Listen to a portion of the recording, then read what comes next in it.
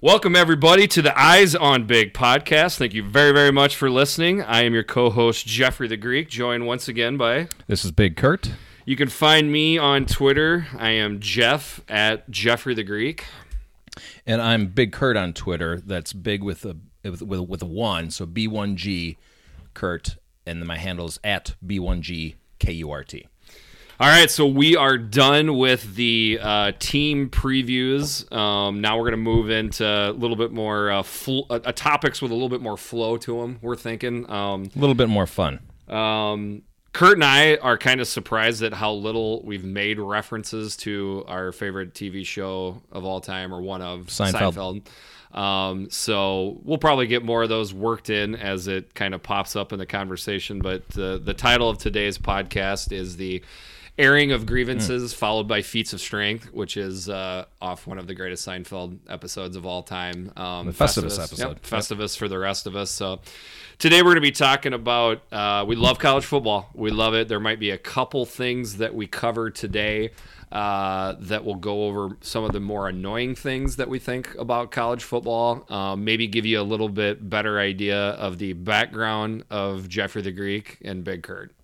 Okay. Yeah? We're going to do some background. So we'll start off with something that it is kind of annoying, but it's also this kind of the start of college football, which is the talking days. Isn't that what coaches call it? The talking season. Talking season. That's what the ball coach used to call it. So we had Big Ten Media Days Monday and Tuesday this week. It's Saturday as we're recording this, so we just figured when it was still somewhat fresh in the minds of Big Ten listeners, we would go over a couple things. So the first thing we're going to play is, I think, a question that a Ohio State beat writer asked of Jim Harbaugh. So they have each coach goes up to the podium and talks and does their little spiel. By the way, most coaches walk up and they'll talk about returning starters on offense, returning starters on defense, somebody that they're excited to watch grow this year into a different role or whatever. And Jim Harbaugh just walks up onto the stage and goes, "Okay, ready for some questions." So a couple questions were asked, and then this was the question that was asked by, I don't know who the guy was, but it was actually a Michigan State. Yeah, I thought it was Michigan State beat writer. We're going to play it for you right now. Perhaps the most hype of any coach in the history of the Big Ten, maybe in all of college football. A few years later, you've got a third place, and fourth place finish, and you're 1-5 against Michigan State and Ohio State. What do you have to do this year to demonstrate to the Michigan community that you are on the path to achieving what they hired you to achieve? Well, the improvement will lead to success, will lead to championships. And that's it. That's it. It's hard to blame him. What a horrible question. Why would you ask that if you're a Michigan State beat writer?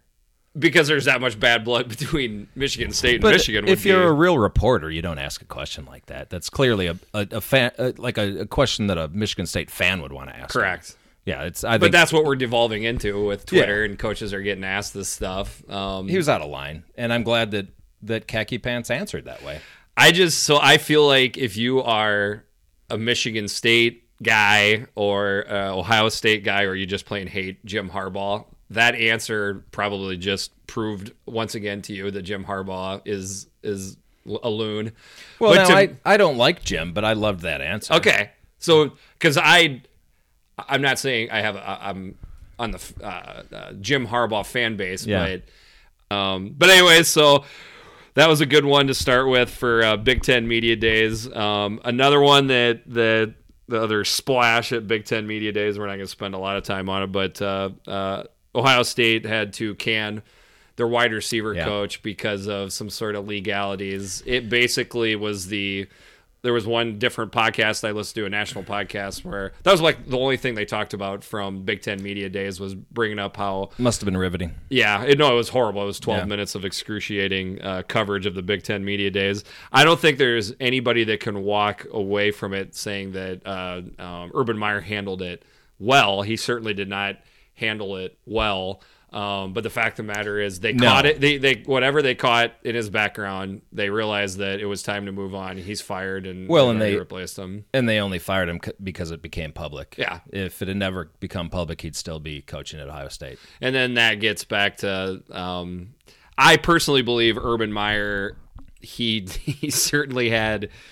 When he was in SEC days at Florida, there's some things that went down when he was recruiting and being the coach at Florida. I don't recall a program since then having as many incidents as he had at Florida. Yeah, someday ESPN's going to make a 30 for 30 special about the couple years there for Aaron Hernandez on one side of the scale, and then on the other side of the scale you've got Tim Tebow, who might be the most purest soul that's ever won a Heisman. I think you could probably say that. I don't know. There'd be a pretty interesting 30 for 30 they can make for that. But he's gotten a lot better since he went to Ohio State. So I'm not bagging on Urban. I think he's generally had run a pretty clean program at Ohio State. Much so. I mean, there's been very few things that you hear out of Ohio State. This is the first big one I can remember, really. And I think, just a side note on this, but speaking of Urban, he talks so much about being as much of a kind of a life coach as he is a football coach, and he makes there's required reading. I don't know if you've seen any of this stuff out of his players where they have don't remember that. Yeah, well, he's doing this stuff now for Ohio State, where it's getting them to think about things other than football. Like he's really trying to become this person. I'll just throw a conspiracy theory out there. I don't think Urban's like long for the role at Ohio State. I don't see him still being the coach there. How many years do you give him? I would set the over under at about 5.5 right now. Okay. I could see that. Yeah. I was thinking 5 before you said that. I was thinking about 5 so years. So at 5.5, would you take the over or under? I guess I'd have to go under. Yeah. Yeah. Yeah, I think I'd go under too. Just so you guys know, I can turn any kind of conversation into a potential gambling deal. So then a couple other things. What would you think of Lovey's beard? White beard was quite the so that's the second real appearance of the beard. He had one earlier, and it caused quite a stir amongst Illini fans. And there was speculation, how long is he going to keep the beard? There was kind of, you probably could have set a pretty good over-under. And then he shaved it. And it was mixed reviews. Some people were glad he shaved it. They thought it was going to detract from recruiting because he looked too old. I loved it. I thought he looked like Santa Claus, and now he's got it back. So I think the beard I hope he keeps it. I think the beard plays, but I don't know how it would necessarily play with recruits. That's obviously the more important thing. But, right. Something else that came out of Big Ten Media Days, and yes, I am that big of a nerd. I literally fast-forwarded through or sat through almost every single coach on Big Ten Media Days. I watched a little bit of it last night, late night, but didn't catch all of it. So you're gonna. And I'm not gonna say I sat and watched every single coach, every single word. It was basically what I've fallen asleep to for 3 or 4 times this week. The one segment that I watched all the way through was Jim Delaney. I don't know. There's something about that guy. Whenever he talks, I watched Jim last night. Yeah. Okay. So I wasn't terribly impressed with his stage presence. No, he really is not like the most polished. No, he's not at all. And I've thought that previously. Yeah, I guess I just never noticed it. It kind of stuck out last night. Yeah. I thought, wow, I would think that he'd have a presentation more like a CEO, but he just kind of was a guy up there reading from a piece of paper, it seemed like. A lot of O's and ums, and which makes me feel better re-listening to our own podcast here, because I pick up a lot of my own speech issues. But we all have them. Anyways, one of the questions that was asked that I was very excited about that somebody asked him was asking why or how long the Big Ten is going to be playing 9 conference games. So we'll get right into the airing of grievances right now. I don't think it's going away, but go ahead. So I am okay with the Big Ten playing 9 conference games. I am too, in theory, yeah. I love that the Big 12 does it. I love that the Pac-12 does it. Correct. But it drives me bonkers that the ACC and especially the SEC only play 8 conference games. And that's why I'm against it. If it was uniform, I'd say fine, 9 is great. It gives you more good games to watch. Right. And less throwaway games. But you're at a competitive disadvantage when it comes to bowls versus the SEC and the ACC. So why do it? So that was the question that was asked to Delaney. My question is, they claim it's for gate receipts, right? How much TV? Yeah, I guess TV too. Okay, right. Good point. But I was thinking, how much less do you make from like playing a Group of 5 team versus a conference team? If it's a lower conference team, it's a good question. I don't think it's like 5 or 10,000 people at the most, I would think, in the stands. How much does that come to in the grand scheme of things when you're if you take 8,000 people times $60 a ticket, I mean, it's gonna but what percentage of the overall revenue it is more selling. It's TV. To me, it's more. It's just probably like TV more than anything. They're trying to get as much money out of the TV deals as they can now. But proceed. The question again, it was asked, getting back to comparing the Big Ten and playing 9 games as opposed to 8. This is Jim Delaney's quote. I don't think there's any doubt that playing 9 games and the kind of rigorous schedule that we play makes achieving an undefeated season more difficult. And it is true that the committee hasn't chosen a school with 2 losses from any conference. We'll continue to watch this. So he is maybe considering it. I don't think there's any doubt. My guess is, what I would love to know, the secret behind-the-scenes meetings that happen with these university presidents and conference commissioners. Have they tried to put pressure onto the SEC and the ACC to step it up and play 9 conference games, I wonder? They could put as much pressure as they want, but they're going to do whatever they want. Do it. No, they're never going to do it. And I mean, maybe we can turn this into... I've had a lot of people that know me and listen to the podcast. They've asked, when are you going to talk about the Big Ten compared to the SEC? Mm-hmm. There's some stuff we can certainly get into right now. Sure. It annoys me to a certain degree that the SEC is playing the fiddle like they are. The fact that Auburn and Alabama play the last week of the season in the Iron Bowl, and Auburn and Alabama in the second to last of this year, they play Sisters of the Poor. Typically, it's a straight-up FCS opponent. Citadel, I think, is maybe who Alabama's playing this year. Okay. I'm not sure about that. I mean, it's pretty obvious they are protecting their brand when that is how the schedule is set up every single year. And I'm okay with that if every conference moves to the same model. But I'd be fine with the Big Ten putting an automatic win somewhere in the middle of the season as basically a bye week. I'd be fine with that. I'm not. Okay. In the there are three choices here. Okay, the current one where there's some conferences playing 9, some conferences playing 8, which is BS. Yep. Then there's another option would be everybody playing 8 conference games, and then an option where everybody plays 9 conference games. Number one with a bullet would be everybody's playing 9 conference games. And I can understand that if you're an Iowa fan. If you're an Illinois fan, I want 4 non-conference games, schedule 4 wins, and you only got to win 2 in the Big Ten to get into a bowl. Yeah. I mean, I guess. But that's just me being an Illinois fan. But if I step away, but that is a good point. And then you have more teams from your conference in a bowl game. Correct. So that you get something out of that too. But everybody is playing under the same rules. If everybody's playing 9 conference games, it's going to even things out regardless. That's true. Things would even out, but I think it's imperative in college football to have standardize everything from one conference to another. So to go through the options, this is what I'm saying. Yeah. Everybody plays 9 games for non-conference. Or option 2, everybody plays 8 games with 4 non-conference. Third place, and it should be last place, because there's a gigantic gap between number 2 and number 3 is what we currently have, which is 3 conferences are playing 9 and 2 are playing 8. It is absolutely BS. It's ridiculous. One of my favorite and can I go a step further? I think you should mandate how many of those non-conference games are Power 5 teams. And whatever you want to do, if you want to say, okay, you can play 1 FCS team or 0 FCS teams, it should be uniform across all teams, all conferences.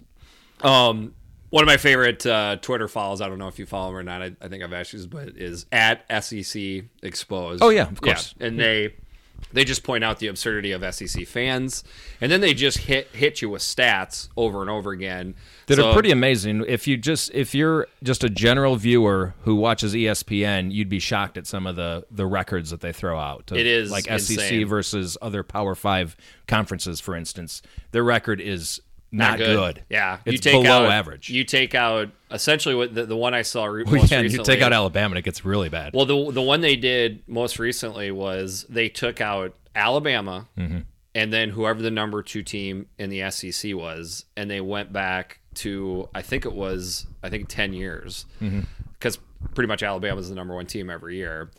Taking out the top 2 teams of the SEC, taking those other 12 teams, and then doing the versus Power 5 record was under 500.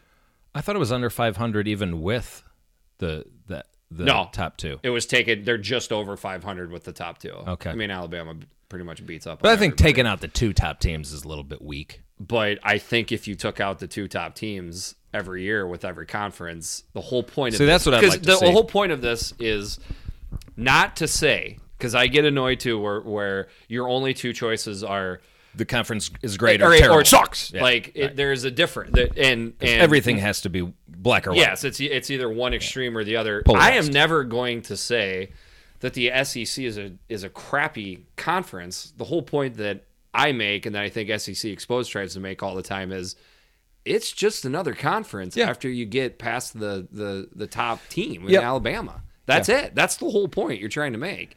And let's be honest, Alabama's carried that conference for a long time. Oh, there's tons of funny memes out there where it just shows like the Alabama elephant, and he's just carrying all the other mascots on his back.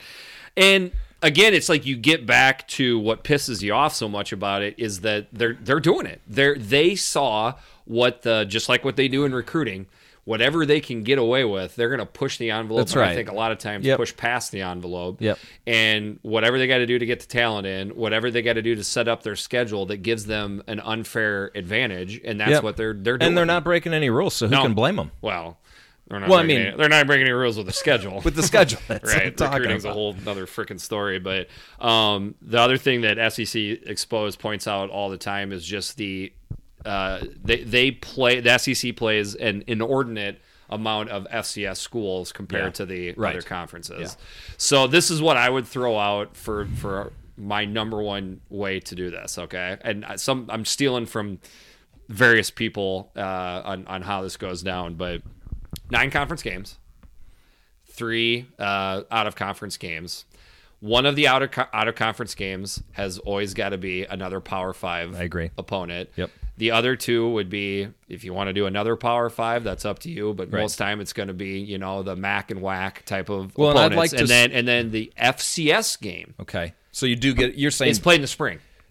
That's your spring game. I don't know. I don't know about that. So I could be talked away from because the other FCS way to do it is you can only play one FCS opponent every 3 years.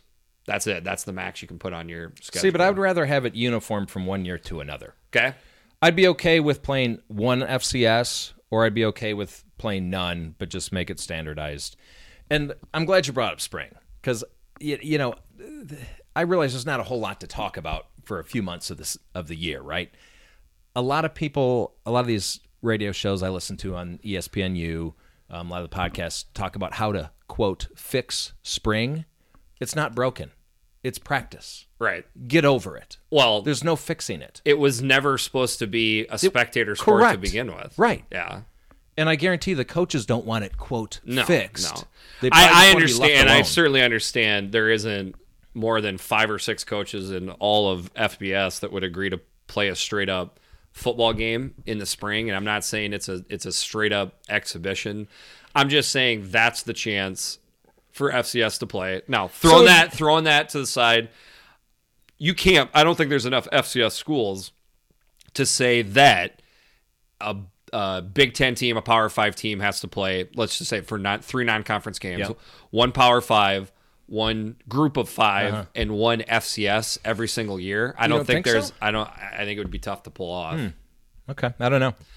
But I'd have to the whole point we're driving at here is let's have some friggin' uniformity Absolutely. across the board. That's why you need a commissioner and of NCAA. Well, So you have uniform punishments for players misbehaving.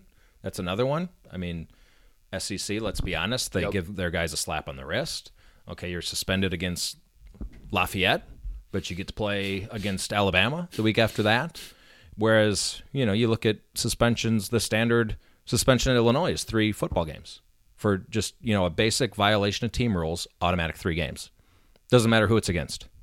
I mean, when you think of how much of a multi-billion-dollar moneymaker that college football is, the fact that it is being run by a bunch of boobs with the NCAA, and that there is not a centralized commissioner governing over the whole thing. So I think we've just coined our first podcast term. Boob is going to be our term for anybody who's not doing their job well. Yes, boob, and that certainly qualifies for anybody at the NCAA. Mark that Emmert, is right? A waste of an organization. It is. It is absolutely. They are, in fact, they're tobes is what they are. Tits on a bull. Totally useless. Serve no purpose. You're not going to get any argument from me there. The only thing they do is generate money from the NCAA basketball tournament. And they're pretty good at that. I'll give them credit there. They're very good at that. Yeah. They make a lot of money off the NCAA tournament. But their governship over college football is ridiculous. It's a joke. It is a joke. So we kind of went off on a couple different paths right there. Sorry but, about that. But back to the whole thing is sometime soon. My guess would be, I think, when the new TV deals are up. Which is 2 years, I think. 2022, isn't it? Or is it 22? I thought it was 20. I'm not sure. I don't know. I just would love to see sometime in the next 4 to 5 years that it is decided that every conference has to play the same amount of conference games. I don't see it happening. Unfortunately. Until there's a commissioner, it's not going to happen. Or until NCAA just steps up and decides to regulate stuff like this, it's not going to happen, which they'll never do because they're useless. Yeah, feel the same way. So getting back to the media days and the coaches, I'm sure everyone wants to hear what their individual coach said about their team. So I'm going to summarize what all 14 head coaches said in media day. And one thing I always think about with that, what you just said, for the most part, when I turn into Big Ten media days, I fast forward for most things and just get to the Iowa content, listen to what Kirk Ferentz has to say. What percentage of most fans, just even specific Big Ten fans, actually watch more than 4 minutes of other coaches and other parts of the... Very, very low. Very low. But I'm going to summarize so that they don't have to watch. Okay. All right. So here's what every one of them said. Everyone. So it'll take about a minute. We just had the best offseason that we have ever had in program history. We love our recruiting class. I don't care where they're ranked. These guys are all underranked. They're all better than what their ranking says. We made the most incredible strength gains in this offseason. Our strength program is amazing. We gained weight. We got bigger. We got faster. We got stronger. We've never had more chemistry than we have on this team right now. That's from players to coaches to trainers. Everybody is on the same page. Now, I'm not guaranteeing a certain number of wins, but I can tell you, you're going to be happy with what you see on the field this year. Does that sound about right? No, that's pretty much dead on. Yeah, thanks. Yeah. The one that makes me chuckle the most is, I don't know, it could be either the strength gains or the recruiting part. Yeah, because every coach knows if you don't have the top 3 or 4 class in your conference, everybody's like, ugh, right. We don't like our recruiting. Yeah. So they always go to we recruit guys to our strength. Even when they're a low star guy, he is fitting right into our system, just what we're looking for. We wanted that lower star guy over the high star guy. Yeah. But the thing is from a coach's point of view, I mean, we've already laughed about Harbaugh's response.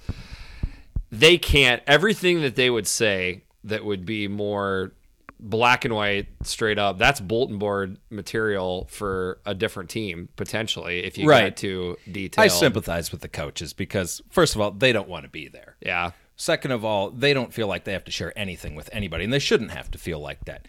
All they have is a bunch of people asking them questions they don't want to answer. And so, I hate listening to coach speak, but I don't blame them for doing it. I like to the parts I like to watch is for the Big Ten Network, and they, as far as what the Big Ten Network has to do, their coverage is good. Yeah, I mean, it's really it's thorough. excellent. I like to watch some of the players get interviewed. See, I don't like that either. Really? No. Well, basically, I like Unless to watch it's like it, candid stuff that's not really about football. and you'll see some of that Yeah. stuff. The thing I always think about is, in some instances, these guys are 20, 21. Yeah. They're just kids still to a certain degree. They're And not very good in front of the mic. Of course not. No. Yeah. I mean, how can you blame them? I don't know. I kind of like watching the awkwardness sometimes. I don't. That's why I don't watch it. It just hurts too much. It cracks me up. Yeah. What else? You got anything else to add? Do we want to air grievances about targeting? Yeah. Okay. So we've into the more. This will be broad. This will be a broad topic. This isn't just certainly Big Ten specific. I don't know if Kurt, you would call Kurt and I old school, but we definitely have old souls on certain topics. I've got one that I'm kind of passionate about. Kurt's got one that he's passionate about, and they kind of marry up together. So one of Kurt's best favorite follows is Bill King. Yes. And Bill King's number one thing that he tweets out and is annoyed by is the targeting rule. So take it away, man. He absolutely despises it. First of all, Bill King, follow him on Twitter. I think it's @BillIsKing, I believe is his Twitter handle. He hosts a radio program out of Nashville, WNSR Radio. Airs from 6 to 9 a.m. Central, Monday to Friday. Great show. Focuses on college football nationally, not just regionally. So I recommend giving him a listen. He hates targeting just as I hate targeting. So here are just a few of the problems I have with the rule in general. You have a guy who's making an honest intention to tackle properly and within the rules, and then you have incidental contact of the helmets just grazing each other. Anytime the helmets touch, automatic targeting. Throw the flag. The other one is you have a guy who just has a genuinely excellent hard hit. Right. If you have a hit that's too hard, even if it's legal, targeting. Here's my biggest problem with targeting. You commit this infraction, whether the call is right or wrong, kicked out of the game. That should never happen. Absolutely. If your intention is to hit properly and you accidentally don't, how can you kick a guy out of a game for that? And there's a finite amount of football games that you get to play in your whole life. I mean, I don't know about you, but our regular season in high school was only 9 games. It's crazy. In college, I'm old enough. It used to be 11. Yep. Now it's 12. It's not like a basketball or a baseball game where you're playing a lot of games per season. This is it. This is all you got. Kicking a player out of, and they publicly shame him. They put the camera on him and watch him get escorted, by the way, off of the field. You can't even be on the field. You get escorted into the locker room. It's ridiculous. It's like a public flogging. Right. I mean, shame. Yeah, just shame him. So then you have all these players that are afraid to have helmet-to-helmet contact. So what do? They dive for the knees. Is that really that much better? Absolutely not. I have a solution to the whole thing. I'm actually a genius because I thought of this. I used to just think I was average intelligence. Now I'm sure I'm a genius. Let's put you over top. Because I have a solution for this. My brother plays rugby. I think still to this day. Yep. Can't believe it. That's ridiculous. I can barely walk up a set of stairs. He plays rugby. He's older than me. And I think, he's 45. So he told me that the way that they tackle in rugby, there's a rule. You have to tackle between mid-thigh and chest. That's the hitting zone. You cannot hit the knees. You can't hit the head. And you also can't tackle with the shoulder. You have to wrap. Adopt rugby tackling rules. Well, you're already. I know you're seeing a lot of that. Yeah, I mean, coaches are are They're starting to coach they're that way. coaching it. It's definitely becoming more prevalent. Coaches that like the rugby tackling will even go so far as to say it is just a more efficient way to get the ball carrier. I know. down. I've heard a lot of coaches starting to say that. But then, so if you institute that rule that I just explained, and if a guy violates it, 15-yard penalty. But don't kick him out of the We game. don't need to kick people out of the game. That's just ridiculous. I would even say 15-yard penalty and you have to get pulled off the field for a play. I'm okay with that. I guess I'd be okay with it, but I don't think that's necessary either. I mean, it's more of like a penalty box type of thing at that point. Yeah. Instead of, I don't know. I don't want that, but I would be okay with it. I mean, it's not much different from the fact that if your helmet comes off, you have to sit out. You have to sit out for a play. Same thing. I'm not sure how I feel about that. Well, it's though, stupid either. too. I'm just It's saying. stupid. It's just arbitrary. If you can pull a player out of a game for one play because his helmet comes off, you can pull out because he has an illegal hit. Yeah. Yeah. I mean, I don't think there's any question that, by and large, every time I've seen a coach get interviewed, whether it's typically you just see it for college. I don't know why, but you just don't see it as much where they're talking about this stuff for the NFL. High school coaches, they'll say the same thing. They're definitely okay with making parts of the game safer. And I am too. And I think I am too. I don't think any coach is saying that they want to completely, go back to the old school ways or whatever. But the thing that blows my mind is I've seen ex or current quarterbacks, I've seen ex or current wide receivers when they get asked. So they're the ones that, typically speaking, the targeting, is going against any kind of ball carrier, obviously. Yep. They're like, listen, it's a violent game. You cannot legislate every single aggressive hit out of the game. We know there's some assumed risk when we go across the middle or whatever. I think even they understand, and they're not looking at it from a defensive back or a linebacker's point of view, that it gets ridiculous. And I doubt they want guys diving at their knees either. Well, that could be a big part of it. Yeah. Yeah. Easy solution. I'm sorry. I can't believe that nobody's ever seriously considered adopting the rugby rules. And we're heading that way. There's already a little bit of stuff like that that's implemented into college football where guys are teaching more of the rugby, keeping away from the head. But they're doing that voluntarily. The coaches that are teaching rugby tackling. Yeah, because they're doing that voluntarily. Well, it's voluntary for two things. Number one, like I said, I think it's better tackling. Number two, I think it is. Well, it stops getting penalties. That's why they're adopting it. Right. But I think the one of the bigger things that you just said was there are times where everybody that's watching a game in their living room, they see the hit. Yep. It is pretty darn obvious right when you watch it that you can tell he didn't try to do that on purpose. The guy, he was going in. You could tell he was going in the right general area around the chest. He wasn't even leading with his head. Yep. And at the last minute, the ball carrier turns his head towards the defender's that's another one. head. Yes. How can you possibly stop yourself at that point? So I understand taking a look at the play, but they should be able to take a look at that play and say, it was impossible for that defender to pull his head from the side. But that's not part of the rule. It should be. And it should right be. now. I right know. now. That is ridiculous. Yes. Yeah. It's a stupid rule. I don't know of any fan or coach or player that wouldn't agree with what we're saying right now. And by the way, the fans, the coaches, and the players is the That's why we're playing these damn games. Play the games and why we watch them. And so if we were all in agreement of this, how has it not been adopted into a law? And then you look at the momentum swing that happens when one of those plays happens, right? Because a lot of times you're stopping a guy from making a first down, let's say.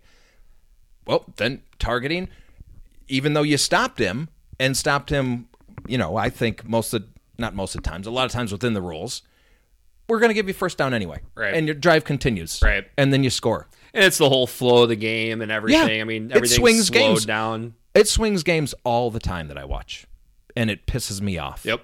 I'm sick of it. And again, I mean, it is not a contact game. It is a violent game. So back to the thing about trying to make the game safer. Bill doesn't care about that. He just wants hard hits. Right. I'm okay with making the game safer, but just be smart about it. This is a dumb rule. It is. I don't think there's anything more to say about it. So moving from a topic that is that Big Kurt is passionate about with the targeting role. Pretty much fits right into something I'm passionate about, which is CTE. And I don't think there's any way, if you follow NFL, college, or even high school, if you're following one of those sports, and obviously you probably are if you're listening to this podcast, CTE is brought up ad nauseum. It's brought up all the time in relation to college football. It's got to be one of the hottest topics, one of the most commonly talked about topics in regards to football these days. It's right? almost like it's part. It has to be a part of you have the to coverage. talk about it if you're covering football. So one of the things that they always talk about when the media or somebody on social media is talking about this topic is a study that was done, and I believe the study was done in 2013. It's kind of hard to figure out how many right when the study started. But one thing that you always hear about with the study is that there was 111 NFL brains that were studied. So you might not know that there was actually 202 total brains Okay. that were studied. And by the way, the only way to study a brain to see if it has CTE is when a person's dead. Got to be dead. There is no current way with No. science to No imaging of any kind that can detect CTE. Yep, they actually got to take it out of your skull, Yes. not to get gross with it. So And put it under a microscope, Correct. I believe is how they determine it. So the study is about 111 NFL brains and how 109 of them had confirmed CTE. Mm-hmm. There was 3 different ways that they said CTE. It was severe CTE, Okay. mild CTE, or not found. Okay. So 2 of them were not found. There was right around 10 that had mild CTE, and the rest had severe CTE. Every time I hear about this, they always talk about the percentage. What I never hear, or very rarely hear, is the fact that they studied the brains of 111 guys that played football at the highest level, that were already showing signs of headaches, memory loss, depression. Yeah, the various CTE. symptoms that CTE normally causes. Correct. Yeah. So essentially, and I'm big into analogies, which you might pick out. This is the one I'm workshopping. I don't know if this is great. I think it's okay. Give it a shot. I ran it by Kurt before. Essentially, what they're saying is we're going to look at swimmers, guys that people that swim, That love swimming. and we're gonna study how many of them are getting bit by sharks. Right.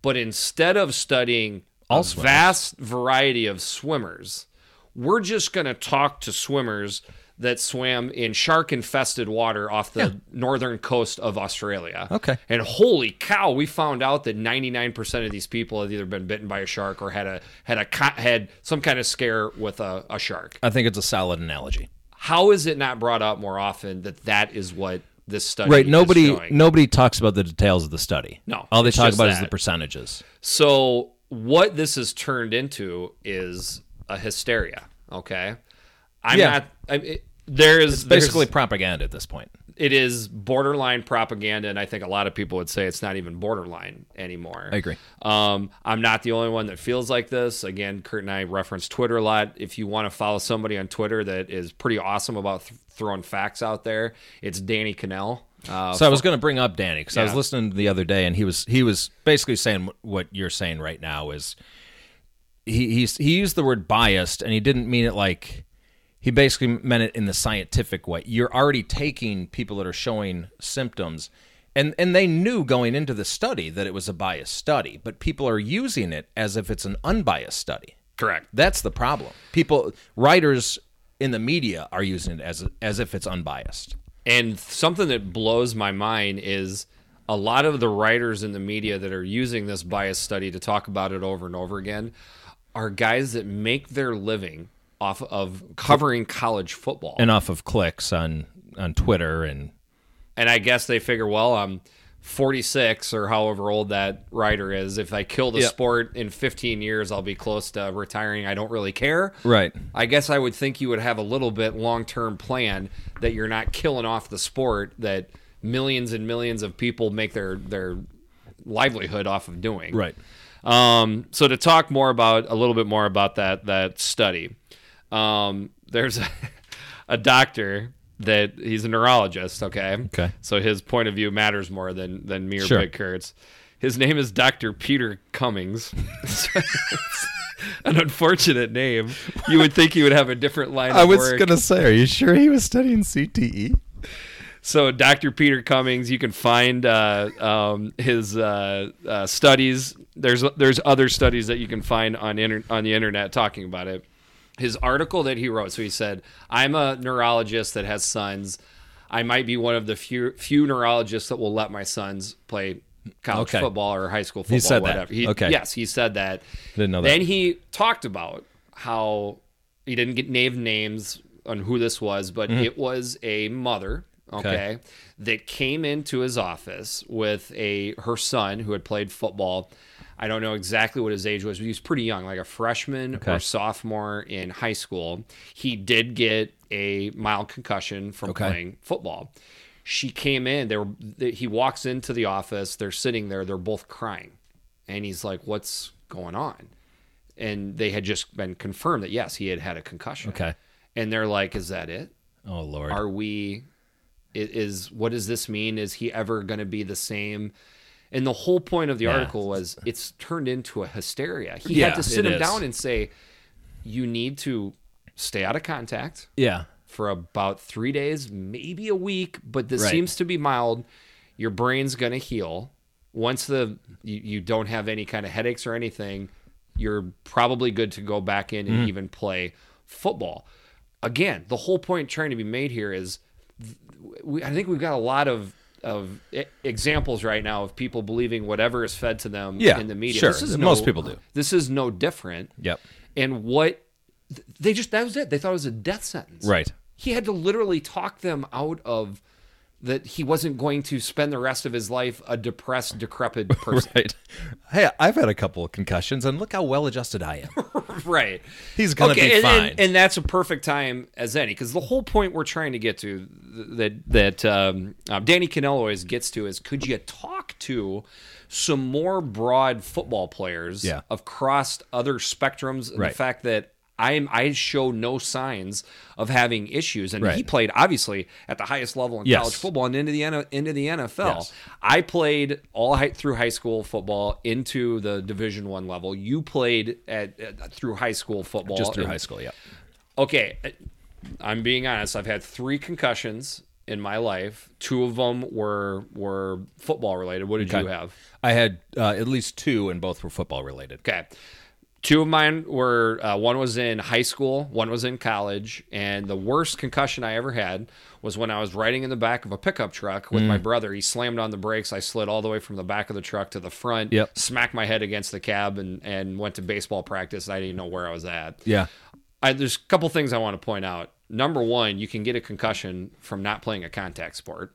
That is possible. Soccer apparently has a high instance of concussions from heading the ball. Huge. I guess. Huge. Which just blows my mind. And nobody is denying that there is a correlation between CTE and football. Of course there is. I think you'd have to be somewhat of a moron or literally just cannot believe what you're seeing.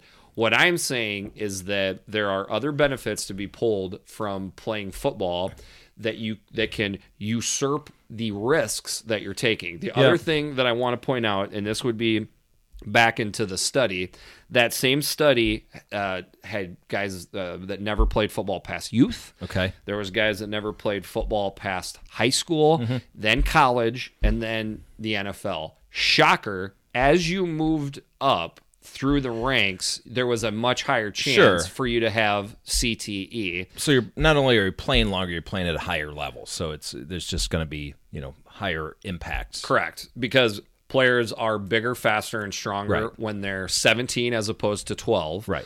When they're 21 and they've been in a college, nutrition and strength training, and then obviously in the NFL when you are playing football at the highest level. Here's a couple things to point out too when you're moving through to go to a higher level. You maybe got a full ride scholarship Right. to play Yep. at a Division I level or a Division III level where you got a partial scholarship and got into college because you're good at playing football. You're pulling an education back out of that. Right. I certainly didn't come anywhere close to the NFL, but I got something out of playing at that level. Yeah. Then, obviously, when you get up to the NFL level, now you are talking about making millions of dollars, even if you're able to stay on a roster for 3 years. We already know that there is a correlation. It is definitely good that we've advanced to understand if a guy gets a concussion that he should be pulled out of the game. Yeah. And he might not even play. So we should point out there are good things happening 100%, from this. I mean, 100%. people are being more careful, which is a good thing. I think it's always good for people to know what they're getting into, but now you can make that choice. Do I want to take this risk and reap all these benefits? Which direction do I want to go in? That is it. That is Yeah. the only Now, point people I'm have trying to always make. known that football's dangerous. This is nothing new. So people have always been making that choice, but I think it's good to have more information out there. I remember, this is the stupidest thing, but a little bit old school. I remember during our hottest days of camp in high school, we didn't get water breaks until Yep. we got something right that we were trying to practice over and over. Well, Yep. you look back and you're like, well, maybe the part of the reason we're having trouble concentrating Is because we're freaking thirsty.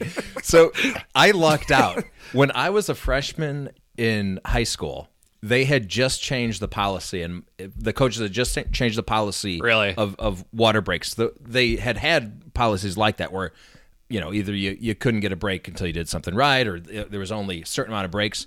They made it very, very clear to us, if you are ever thirsty, go get water. get a drink of water. Yeah. Yeah. So I remember them explaining that, thinking this is the greatest thing. Because I had just come from a wrestling program in 6th, 7th, 8th grade where they wouldn't let you drink water at all during the practices. And I'd always go over and try to sneak.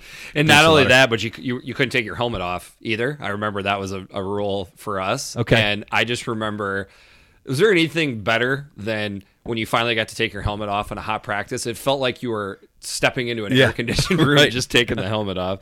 The whole point I'm trying to make as a comparison with that is, obviously we're smarter now. You need to hydrate nonstop. Sure. We have moved into intelligence of which if is a great. person gets It's a good thing. a concussion, they're almost for sure going to be done during the game, and they Yeah. should be. They might Right. even be done for the next the game next if game, that's yeah. the case. But back to what you're saying before, just to touch on this a little bit more, as far as understanding there's inherent risks, okay? Once you get to certainly the NFL or any kind of semi-professional level of playing football, you are doing it for money. This is a way of life, right? Yep. There are assumed risks that you're doing for playing football. So to compare this to a different walk of life, okay? I have been involved or sell into the construction world pretty much since I've been out of college. Okay. Another analogy here. Okay. If a person is a roofer, okay, Okay. or a person is a painter that paints indoors, Sure. okay, who has a better chance of falling and breaking his leg? I would assume the roofer. Okay. How is that any different comparing an NFL football player? That's a good point. This is a great a- analogy. I like this one. A baseball player. Right. It is assumed because you play football and you crash into 6'3", 255-pound guys that run a 4.5 that you're probably going to get hurt at some point. Also, by the way, a baseball player can get, could get a concussion, could slide it into happens. home and happen. It's rare. Take a ball to the noggin. But there's a sliding scale that we assume. How is it any different roofer to painter than it is NFL player to baseball player? Shouldn't be. I think you've made your point.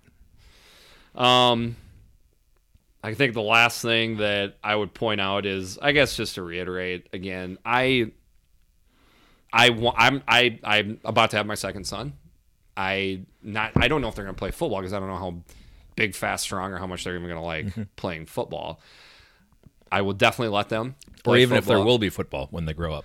See, that's sad Yeah. that you would say that. I'm just but here's joking. the positive side of it. On the flip side, there really is. I mean, it's not a joke. There's parents aren't letting their kids. Oh yeah, play football. I think a lot. This less is- and this- less this people are is- going to be playing football. And this is sad. My brother Oldest brother, his son is 15 years old, about to be 15 years old.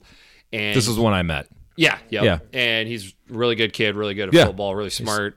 And he's playing football. And there was a parent that said something to my brother about, wow, you let your kid play football. Yeah. And this is happening. This is a dad that said it. Boy. And basically my brother's like, yep. And thanks for the fact that he's going to have less competition to get a scholarship and move on because there's less people playing. Awesome. And Good that comeback. is the badass retort that you have to those. And that's the positive. Yeah. That's the silver lining. I guess I so. don't think there's any doubt that 5 years ago you would have more competition than you will 15 years from now because there simply won't be as many There's just not going to be as many. dudes playing football. The sad thing is they're going to probably start playing soccer. And I'll tell you another thing. You're going to, like we've said from the I don't want to beginning, waste our listeners' time on soccer, No. but don't get me started. one of my foils on Twitter, Braden Gall, is he Loves he's soccer. apparently a college football guy, but just tweeted nonstop. He's during not the really a World college Cup. football game. He's an SEC guy. That's accurate. Yeah. And Kurt and I just back to back, we just kept sending GIFs or GIFs or Gifs whatever. of It's flops, just floppers, soccer flops. soccer flops. My favorite of which is the guy flicking the other guy's ear. And he falls down. And he falls to the ground. If you are a soccer lover and you're listening to this and we've offended you, I'm very happy to have offended you. My I'm guess not is sorry. there are no soccer players ever listening to this podcast. Thank God for that. Anything you want to add? Hopefully, ironically, this didn't give you a headache Ooh, wow. listening to this, but I think that pretty much sums That'll- it up right there. that'll put a bow on Yeah. it. All right. All right, everyone. We'll Well, talk to you yeah, next so I time. guess we better put. So that'll be the end of this podcast here. We got a couple other things to expand on before. Like I said, we'll eventually, pretty quick here, we'll move into the weekly preview and then the weekly Which is recap. really why we started this podcast. Oh my gosh, right? I can't wait Yes. to start talking about the The games. actual meat Yeah. of the podcast.